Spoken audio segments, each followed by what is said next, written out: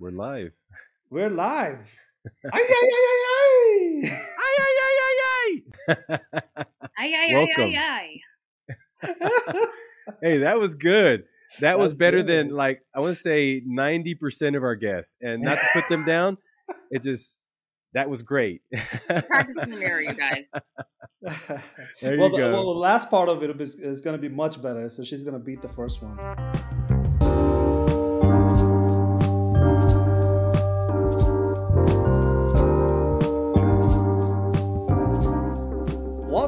Welcome to another episode of AyAyAyAi, where in the middle of the week we're very thrilled about AI machine learning, or we're not so thrilled about machine learning because there's a whole lot to do and we are exhausted from it. We are fascinated by data, but who's going to clean up the data?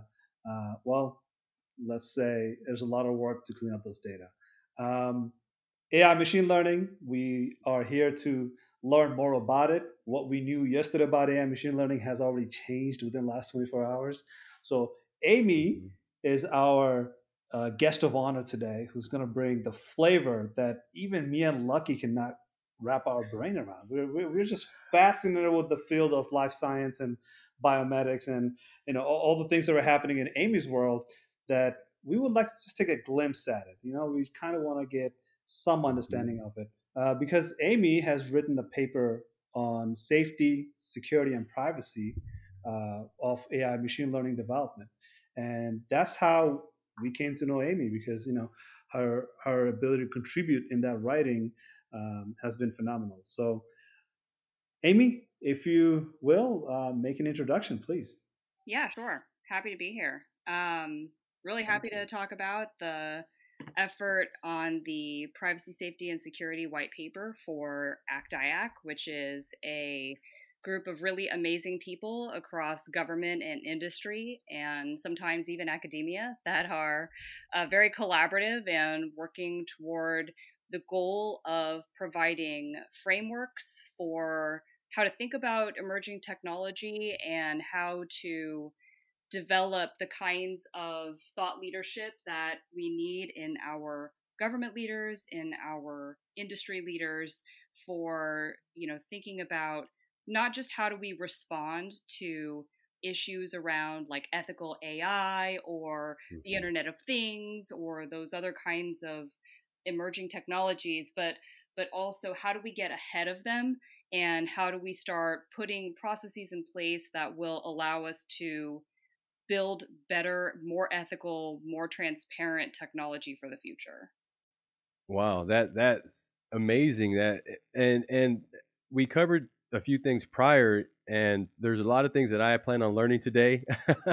It's sometimes you sit back and you want to listen, and so today I may sit back and just listen to you give us more detail about some of the experience you have. I know there's two areas specifically that I'm interested in, that you've had field study or that you're currently worked on or you've been part of. And I don't want to jump into your background, but there's specific areas that bleed over into uh, machine learning. If I can get the acronym, the actual transition right, yeah, that you can help us understand better from your perspective. Yeah, sure. So I guess like my bias, I'm a biophysicist by training, so my PhD is in molecular physiology and biophysics. And so I come to technology in general from a very biological lens. Um, so a lot of that has to do with, so from a machine learning perspective, right, you've got classes of algorithms that are often applied to specific things, right? So you've got natural language processing, you've got your computer vision type algorithms, and those break down into a bunch of subpopulations. You've got old classical algorithms, regressions, and clustering models, and a whole host of other, simpler tasks. And a lot of that stuff converges in biology with different data types, different kinds of questions. So, for example, let's see, natural language processing models can be used to analyze data like genomics. So, genomics data in general is going to be DNA sequences. So all of your cells are made, they are programmed, they are made up of DNA molecules, right? And Hmm. so that's a sequence of letters at the end of the day, the way that we represent it from a data perspective. And so you can use natural language processing models to address parts of predicting sequences. There's been a really huge push recently for protein sequences. So DNA makes proteins some of the Hmm. time, and proteins are what make the biological world go round. So there's a whole host of really big machine learning models for predicting protein structure. AlphaFold is the biggest, probably most famous one. They've been around for a hot minute, but AlphaFold has been extremely successful, and it's publicly available, I believe. So you totally play with it yourself, kind of like your dollies and your mind journey and like what else? Mid Journey, yeah, Yeah, yeah, Mid and Journey. That's stable Stable diffusion. Diffusion. Yeah, that's a fun one. I played with that one myself recently. No Um, way. So have I. It's yeah, great stuff. what were you doing with it? Well, I did 1.4, Okay, um, and I know they've released 1.5 and 2.0 like last week, but I was practicing teaching mine how to. I wanted to do a Matrix realistic version of a teddy bear fighting a cat. okay, Neo versus and and versus Morpheus, and I went through probably 2,000 cycles before it finally started producing what I wanted, and it's interesting. I mean, it was great. I enjoyed it. It just is to see the AI develop for me was fantastic because typically you see things in numbers. And sorry to go off on a tangent, but to see things visually, it takes you to a different space. As a nerd, self-deprecating nerd, at the end of the day, we know we expect the outcome with our inputs and outputs, but to see something visual with color, oh man, that was fun. That so was a lot of fun. they've been varying degrees of successful. Like I was trying to produce some MRI data, so brain images, and like the Wow. first pass ended up looking more like Cthulhu. So I Yeah. that was slightly less awesome. Yeah. But but like the more you train it, right, the better it Yeah. gets, and that comes down to like availability of starter images and how you tune the Hmm. hyperparameters and all of that stuff, which for biological data turns out to be Wow. basically the same problem as with any other kind of data. Hmm. I think Yes. I think as far as people that are listening, for them to understand that whatever reservation you had, or whatever was holding you back into jumping into AI machine learning with your data sets, you must not, right? You must unleash that data into all these free resources that you have. If not all your data, at least a sample of it, at least that test case, at least a little proof of concept or MVPs that you can put together using just Google TensorFlow. You just Hmm. have so many free resources to utilize, right? Um, Hugging Face, right? You have just troves of knowledge that you can muster and bring your data set to that knowledge and say, how does my data set work with these data set? You know, Hmm. data.gov. You don't have data, go to data.gov and figure out what sort of one column that you can bring from your business and insert it into data.gov information and see what happens, right? So I am so fascinated by these free tools that we have available in 2022. Where if you spoke of AI machine learning in 2012, people will ask you like, how much does it cost? I think at this point we can literally say it costs you time and your knowledge, Hmm. right? It's not monetary anymore. It's more about, what curiosity do you have that you want to expand? And how much time do you have to expand that curiosity? And then to say, how do I turn this into a business for profiting my bottom lines, but also to serve the communities around the world, right? Because these AI technologies are reaching far corners of the world, right? Yeah. Depending on what sort of data sets you have and how you put it together and what kind of magic you want to make happen, right? Um, Matrix, Neo fighting. Who's Neo fighting? Morpheus. Come Morpheus, on, yes. man, this is getting ridiculous, right? Like Dali's examples are just amazing. There's just like Yes. people are coming up with banana on a shark and a shark on a top of the horse. It's just like all sorts of weird pictures people are coming up with. But what tells me is that these kind of free tools will give birth to so many Hmm. products that used to cost so much more than what AI will make it out to be, right? Marketing products like this, free images, free videos, or videos that cost close to nothing to shoot, right? You want to talk about marketing a product in a commercial? Can you create a commercial for 30 seconds using all AI videos and images? I think you can. And once you do, how much would Hmm. that cost you? You don't have to find a location to find a person in a house and a camera, and the cameras to shoot all this commercialized product. You don't have to do all that. Just type it in, and there you go. There you have it, right? I'm just putting out that one example that I think of over and over, which is to say, how do we reduce the cost of doing business with AI machine learning? If we don't know much about AI machine learning today, we don't have to develop one. It's already out there available for you to use. Maybe you have to pay a little bit. Let's say, for example, one of the things that I look at is Document AI. Go to Microsoft 365 and rent an AI for $100 maybe. $100 will get you an amazing quality of AI that you cannot program or write a code against, right? This AI will do amazing things for you just off of PDF file. Taking information off a PDF file, sending you an email with what's in that PDF file, break that PDF file down to the ways that you need it on an email, so nobody ever have to touch a PDF file, which I'll be very happy about not touching another PDF file ever again. Uh,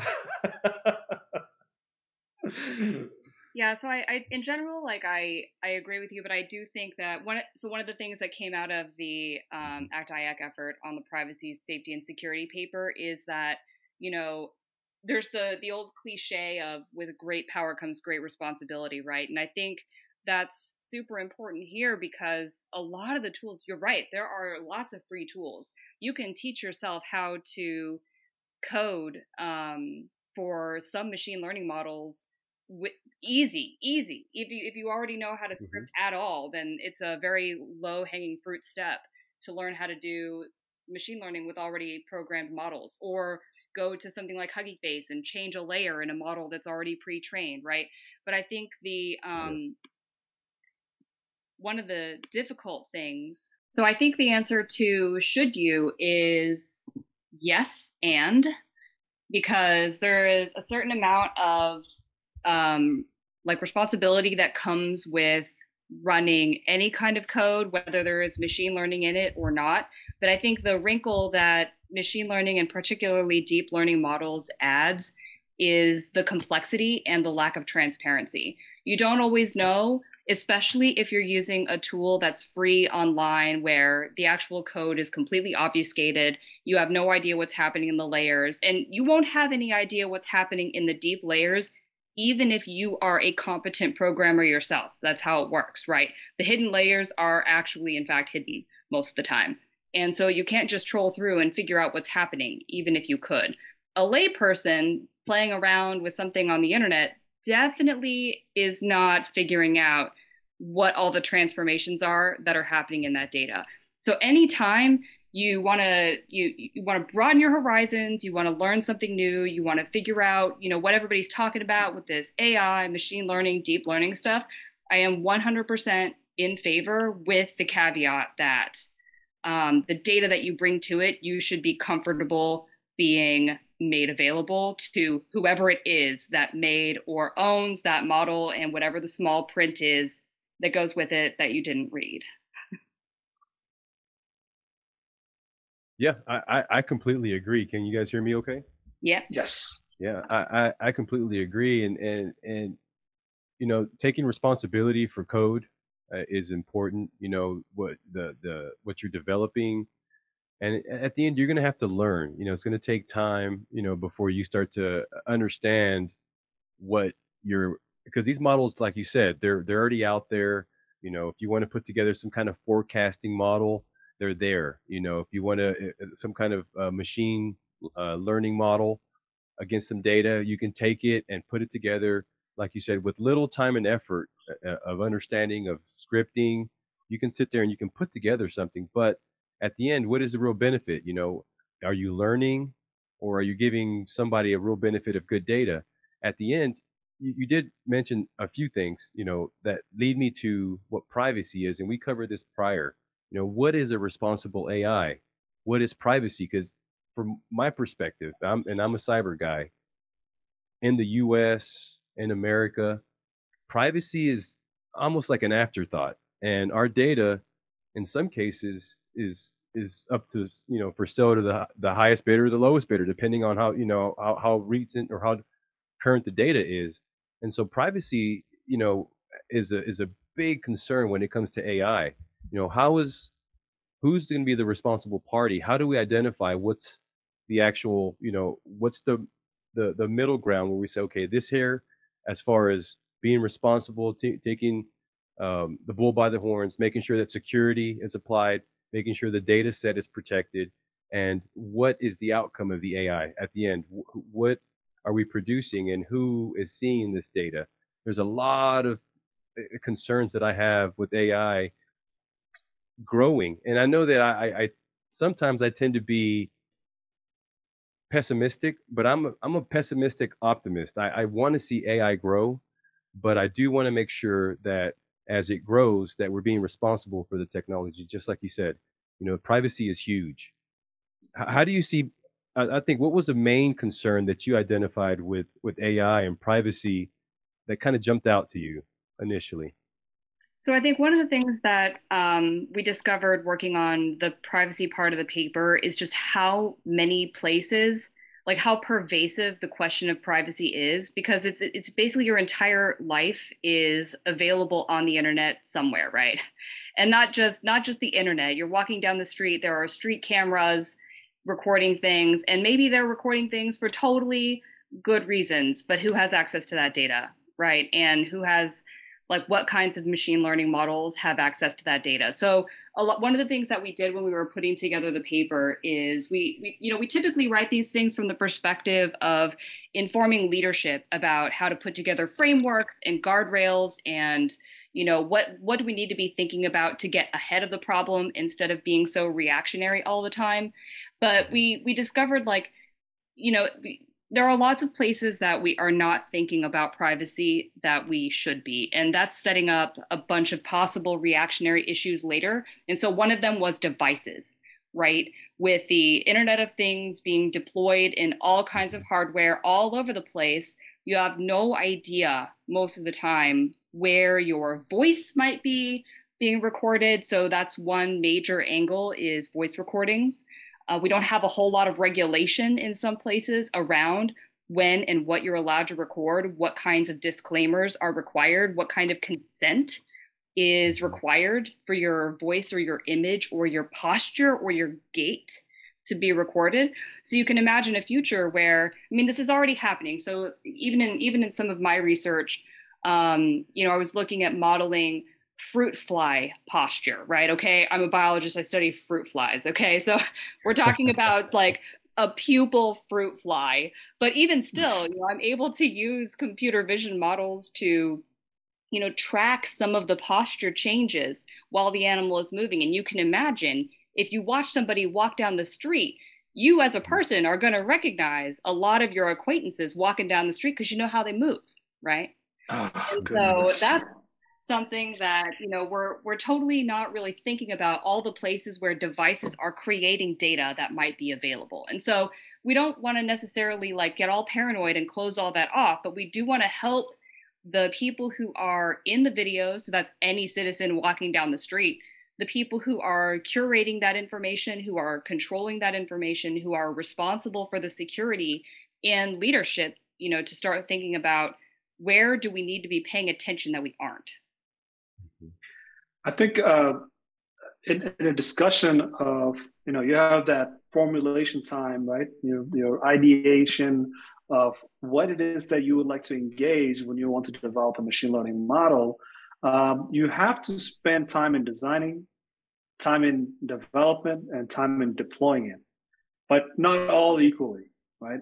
I think there's an emphasis that needs to happen in designing phase, where before you develop, you have not if not everything on your checklist, most of the things in your checklist checked off to say now we are Mhm. comfortable with our due diligence to get into development. And the reasoning behind it is that right now, as we stand, I think the research number shows that 83% of developed artificial intelligence and machine learning models does not go into deployment. And even the 17% that is being deployed, those 17% does not perform to the level that we anticipate the machine learning model should perform it, right? It's because, if I may, because they don't do the breakdown of why the 83% doesn't go into deployment, is because once they started development, they did not really emphasize what needs to go into the designing. And I believe people that are in the room, people that participate in that design phase, they were overconfident, if not underconfident, overconfident about the fact that they had their due diligence right. Because what happens during development phase is that you come up with whole sorts of scenarios that, of course, you did not see in a design phase. You never will, because that's why you do development testing and validation. And in testing and validation, you're able to come up with scenarios that, of course, you cannot come up with a design phase. However, in design phase, these are the type of conversations that you need to have: is that safety, the security, and the privacy. Who would most likely not want to be recorded, right? So if you develop somebody's ability to walk and capture what sort of a body, I guess I don't know the right word for it, but like you said, movement intelligence, right? From the movement intelligence, what sort of intelligence can you gather? Right, from just by seeing somebody walk. And when I was in the school, Columbia University had a test that people would go and participate in, which they will walk on a treadmill. And just from that walk in the treadmill, they're able to give away all sorts of details about conditions in my whole body. Right, just the way I walk, just the way my ankle rolls, Yeah. just the way my whole body is responding to every step I take. So who would want to participate in that? Who would want to give away consent to have that done, right? Who would be a beneficial to that, a beneficiary to that? And who would, on the other side, say, hey, there's a lawsuit pending, and I'm bringing it to the table, right? So designing is the total cake at any point, in my opinion, because we talk about continuous integration and continuous development once you deploy it. I think continuous designing is the third part of CD. Instead of continuous development, it's continuous designing. And I continuous design in my head is to say we capture that due diligence, right? When it comes to that due diligence, we are able to mention that due diligence in time of lawsuit, time of shutting down the project if we have to. Why we shut down the project that costed us millions of dollars? Well, here's why: because our due diligence either lacked it, or our due diligence said just shut it down, because that's not what we as a company with ethics and our principles will want to be aligned with that machine learning model. Continuous integration, however, can help with that, right? First, you get a few data models that you brought in that was problematic, but now you're expanding as you're designing continuously. You're expanding that data set in order to include into the data models, machine learning models, so that way you are able to do more, have more done, and meet more of that due diligence that is required of you, right? Healthcare industry, not even going to touch it. Just a simple basic manufacturing will tell you a lot about how your design that you start on version 1 could drastically increase in size by the time of version 2, version 3, and version 4, right? Manufacturing, just off of a camera, you can do so much AI. But in manufacturing, you have tires, you have wheels, the transport trucks that are bringing in the goods, and capturing all sorts of data points to create a total data fabric for yourself. Will change over time, right? Those are the machine learning models. That's what they're supposed to do. You have continuous integration in order to continuously develop what it is that you start off with. So if your version 1 only had a camera, by version 3 and 4, you're including tire pressure into that camera for some reason. I can tell you why, but I don't have to draw out a picture here. But the cameras can do a whole lot in version one, but over time, that camera will be a single device that will have multiple other devices providing the data sets into that version one of machine learning. So it's very important that these are scenarios that we can capture very well right off the gate. But safety, privacy, and security is something that we still kind of lack as a developers, right? We have the developer mentality. As we design, we want to get to the development quick, right? It's kind of like, I don't want to be in the training forever. I want to actually do real stuff, like develop, right? So I think it matters who's in the table, who's in the room, bringing that discussion forward, right? Like somebody like Amy Mm-hmm. would be that. I guess we call it a gatekeeper, right? Gatekeeper of like, look, privacy means privacy. When privacy is at point, we got to talk about it with high due diligence and record that conversation, record that due diligence that we have put in an effort, and we're writing down why this was brought up, but this is not a main concern. What are the thought process behind that due diligence? We have to have that baked into our design time, right? We have to have that baked into cybersecurity. Like, Lucky will come in and say, yeah, guys, look, it's all binaries, bro. We got to discuss it from cybersecurity perspective. Who can poison that data set and ruin our deployed AI model, right? Who can poison it, and how can they poison it, and why should they poison it? What are their motivation and incentives? How do we remove those incentives and motivation, right? And somebody like me will come in and say, well, safety, right? Safety, security, privacy are all baked into design. Is a design process that is well thought out, well captured, and very good for future deployment, I would say, because that could turn your project sideways if you're not designing well and designing for with due diligence. Yeah, so I think that's one of the things that was a main conclusion was that we need to start with a privacy by design approach, for especially for anything that has data that could be used to identify another individual, or that might help sort of reverse engineer the data source if you need to obfuscate it, if it's like public health data, for example, or something like that. So there are a lot of cases where it's going to be like super important to start out the gate with a privacy by design approach. But then at the end of the day, you're right, continuous integration, continuous development, and continuous design are going to be crucial, because in reality, in a big organization, by the time you get through, design, and then you put it through development, and then you put it through QA testing, and you actually launch or ship it, then your privacy by design approach is totally outdated, right? Because the guys on the other end that are looking to get that data are probably moving a little bit faster, right? So there's, when we talk about, I love that we use the term agile for tech, because it describes the idea of parallelizing, some of that work, but it's not actually that flexible, right? So the synonym for agile is not like, it's not very flexible. You can't turn on a hair, right? If by the time you get halfway through development, you're partway through a sprint, you realize, crap, this design is already hosed. It's not very easy to turn that ship around, especially for a larger product. And so, the only mitigation for that, it, like with everything else, is to do the best you can, constantly be benchmarking, constantly be identifying new benchmarks. Because the other thing that we don't want to do is have our testing setup get stale, right? And so that was one of the things that that came out of our privacy, security, and safety sort of melding between the three groups, was where are the places that we have to start considering overlapping issues. And the design layer of producing a new model architecture is one of the places where we had significant overlap in needs between the privacy, safety, and security arms of that topic. And the other thing, like the only other thing that I thought was really interesting that we learned from that was, identifying the stakeholders. Because one of the things that we don't do is include everybody in a conversation about artificial intelligence. We've got all of these hilarious conspiracy theories and, lots of, Skynet. I mean, it's all over science fiction, and every Minority Report scare the hell out of people. Language.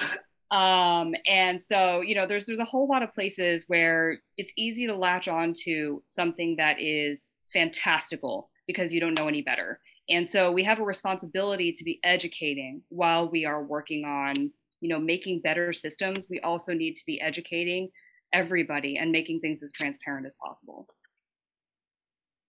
I think that when you mentioned conspiracy, like I want to draw a picture to people about what we think is possible and what's the layers of impossible that happens before that possible actually comes to the surface is a lot, right?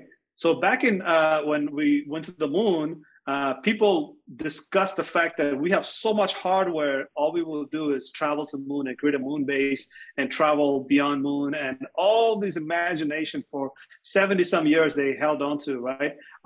What actually happened, right? 70 years later, we stopped shooting rockets at the moon. We stopped sending people even to the space. Like the United States literally said 2014, it costs too much. We're not going up there anymore, right? Until just recently, they brought that program back. We said, we have to invest because the satellites are going up there. But whatever the case was in 1960, when they saw the rocket launching towards the moon, our imagination went total hardware, right? Everything hardware based. Cars that are going to fly. Back to the movie called Back to the Future, right? That's what they talked about in 2015. They're going to have lots of fax machines and lots of cars, and cars are going to fly, and the fax machine will be on the beach. Oh gosh. But what happened? The opposite has happened. The opposite is that we have this device that can connect us through worldwide at a fast speed, and there's going to be about 3 billion of those iPhones all around the world, and the smartphones. And these smartphones will be able to provide us with all sorts of functions, not just one, right? Taking pictures to sending that pictures worldwide is instantaneously, right? But on the other side, we never ended up in the moon. So when people are going through that doubts and conspiracy theories and all these, like what's going to happen in the future and should we keep AI contained or whatnot, we don't know what's going to happen in the future. The future that we're predicting with AI machine learning, look, I'll be the first one to mention that I might be wrong, right? I might be wrong. This AI machine learning might not work out for us. But there's a higher chance of this AI machine learning working out than anything else, right? Because like we said, hardware is really hard to get a hold of versus software. We figured it out that software is much easier to deal with as long as you have a semiconductor chips and some capabilities of doing machine learning locally and capturing those data using the semiconductor chips. If I'm wrong on that, I guess I'll have to be reborn in 50 years and slap myself in the back of my head. But the reason I'm bringing all this up is because when you capture an imagination, it matters who's in the room capturing that imagination. So as you're designing, you have to have human in the loop that, Amy can bring to the table, Lucky can bring to the table, I can bring to the table. But if just 3 of us bring that to the table, that's a bubble that is going to be as bad as the movie Back to the Future, right? Back to the Future Part 2, where, the guy traveled into the future and was traveling on a flying car, right? Get it, cool. But it didn't happen because the bubble that they were inside, the imaginations that they had, was limited to the possibilities, right? I think it happens in natural order, like as in we cannot have enough opinion and feedback in order to capture what could be in the future, what could be possible. But we just try and go through the trials and errors and we do it right. So in the design phase, it's very important that we design not the topic that is most viable because we can sell the product, but to try and fail, but at least keep the door open for version 2, version 3, version 4, reiterate those versions. So even if you use Agile, which, look, I'm not a big fan of Agile, but at the same time, Agile has that preparation to say like, look, you might create something, but we might take 75% away, keep 25% and rebuild on that 25%. Right? We might keep doing that until we get to a satisfiable product. I mean, excuse me, not satisfiable, but like a product that meets the standard, a product that meets our privacy requirement, our safety requirement, our security requirement, right? So we do DevOps all the time. Now it's time for DevSecOps because we realize that, hey, DevOps in Agile is great, but once it goes to production, somebody comes in and hacks it. Well, let's start doing DevSecOps, right? So right now we do ML ops. We might start doing ML sec privacy safety ops. bring all this into the machine learning and include those pieces into the machine learning. But by the way, I just want to throw out another book, another book, but a movie, which is The Martian, right? Oh yeah. The team that has done the movie. Wait, am I saying the movie named Martian right? With Yeah. Matt Damon, right? It's Martian. Yeah. Yeah. That movie, the writer, the director, and the team of people that have written that movie with the speculative like details, the details that are so amazing was in that movie. They got it all right, like 99% of the time, because that's how much detail they put in, the effort they put into writing that movie, the script of that movie. So there's a big difference between when you write Back to the Future versus a movie, a book or a movie like Martian. You have to get the details right, and people appreciate the truth, right? Hmm. Even if it's not fantastical, you can always create a bare bone skeleton tool, and people will still appreciate that because the possibility of building on that failed product is a lot, right? As in, you have to give yourself the room to fail and continue building. I'm just gonna stop right there. It's a long rant. Yeah. So two follow ups. One, the book was better.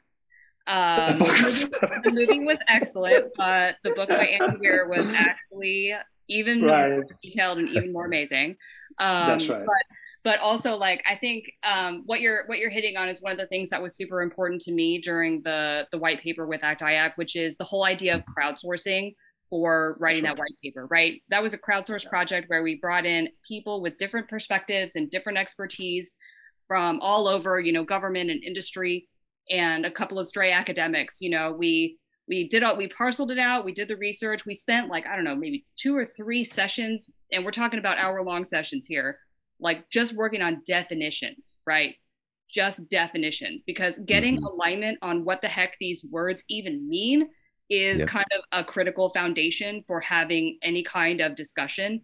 And then we pounded out, our assigned writing sections, and then we sent it out for review, right, by other experts that other than us, to get out of that echo chamber.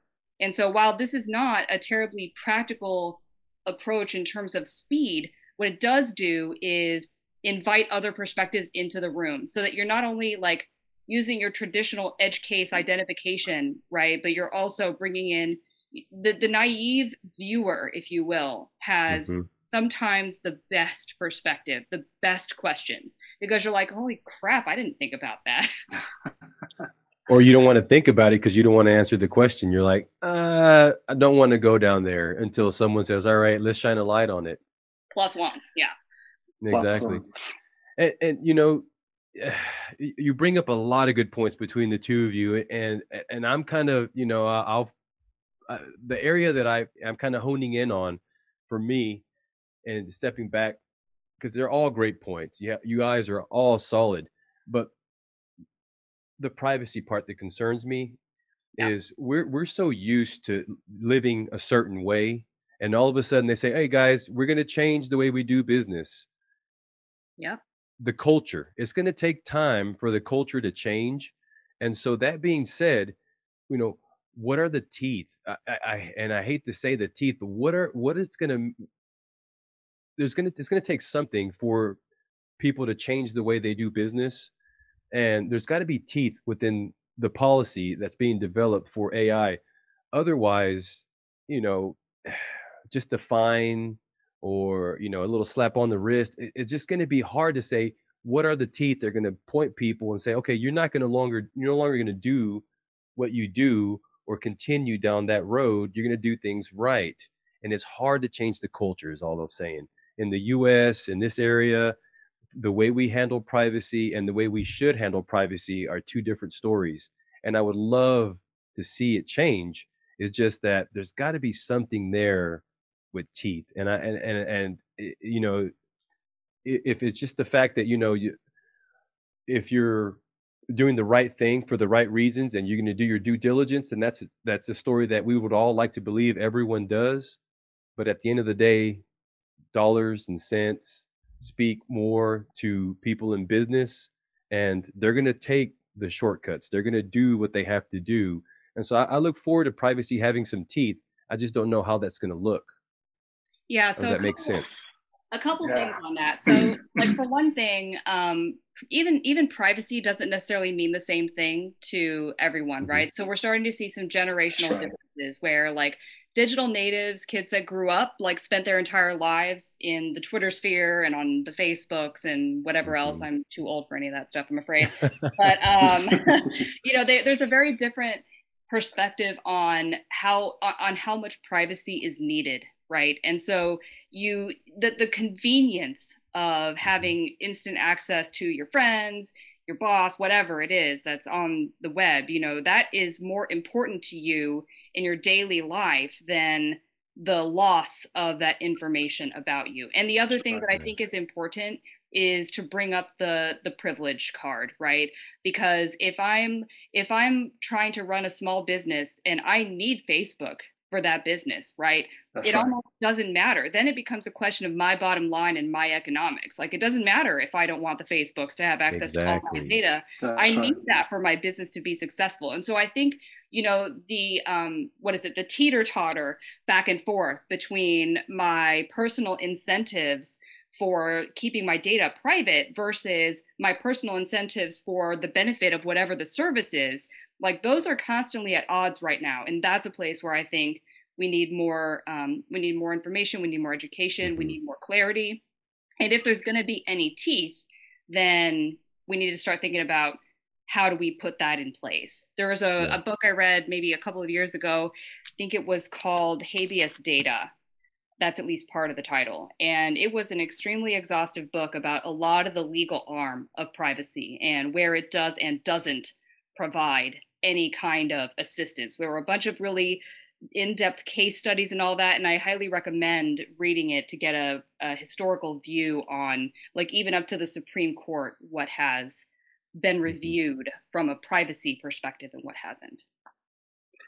Yeah, I think Wow. if I may, give it a shot, right? I want to bring up 2 points, right? One is historical, and one is just about how the nature of the world is, right? One is, look, it's honest word from me. Millions of people have to die in order for me to be here today, right? Hmm. Millions of people have to die in order for me to be here. I had about 4,000 grandparents that had to come together in order for me to come alive 400 years later. So what I'm trying to say, in the last 400 years, we had about 4,000 grandparents, right? A lot of people's privacy gets breached for me to have all the luxuries in communications and technologies that I have today. A lot of people's privacy got thrown out the window, right? It happened. But going forward, we have other options that we can have, right? Other options such as how do we make it okay that somebody's privacy gets broken? Well, that's not a good statement. Nobody wants to hear that. But what happens is that synthetic data could create what we have done previously, which is a violation of people's trust, actually, and synthetic data to create the similar sort of data without having those privacy being violated, right? Not anymore. Going forward in the future, we can capture the similar data, but include new state of data that does not violate people's privacy, but what's done has already been done, but we have lots of understanding about our nature. And one of our nature, which is the second point, is that our nature trusts a group of people coming together to do something, and we trust that more because we find accountability in the gathering of let's say hundreds of people versus two people in a closed door behind a closed door having to do something that we have to be the users of, or we have to be the beneficiary of, because we don't know the conspiracy between two people. But when it's a gathering of like hundreds of people, we have some sort of sense in ourselves to say, like, I trust this more than I trust these two individuals doing the work behind the closed doors, right? And just to be in a nature side of things, like, more people go to man-made creation like Times Square in New York City versus they go to somewhere in nature, right? Nature Hmm. is not as well visited like it is in something of the man-made created tourist destinations, right? And so people go to Egypt, people go to Paris, people go to New York City because they want to see those man-made creation that they don't know the numbers of people that put in their blood and sweat into developing those, but they have this sense that are like, where the people are, that's where I want to be. right?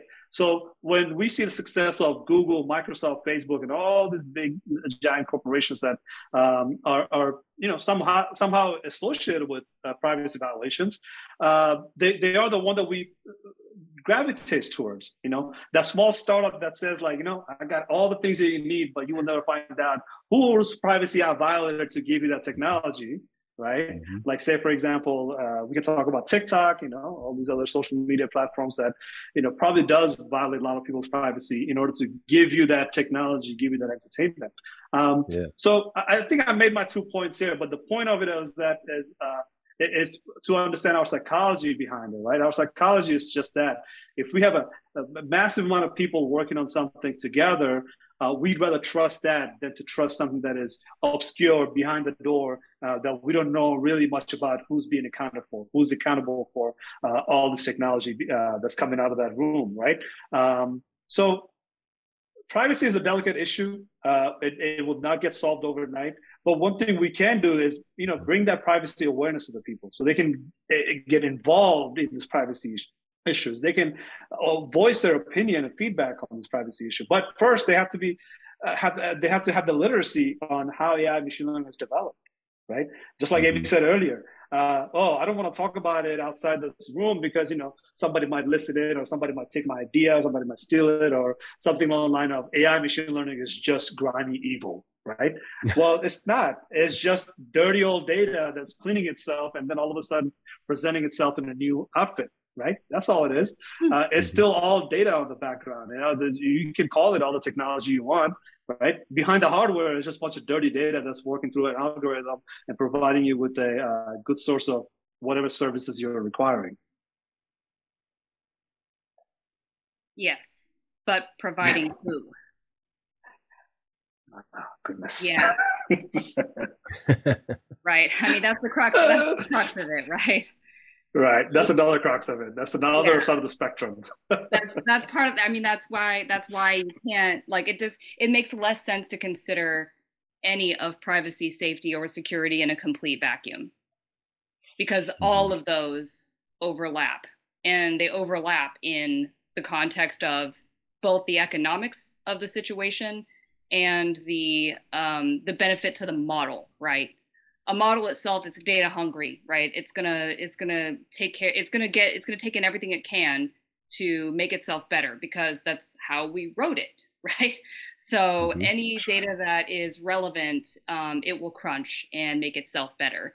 And since we have little to no understanding for deep learning models, especially of what's happening in those hidden layers, it's very difficult to control. So the only thing that we can really do to mitigate that right now, there are a lot of good works being done on building more transparent types of models. However, for a lot of the ones that we're working with right now, like, what you got to do is you got to gatekeep the data that goes in, because once it gets into the model, forget it, right?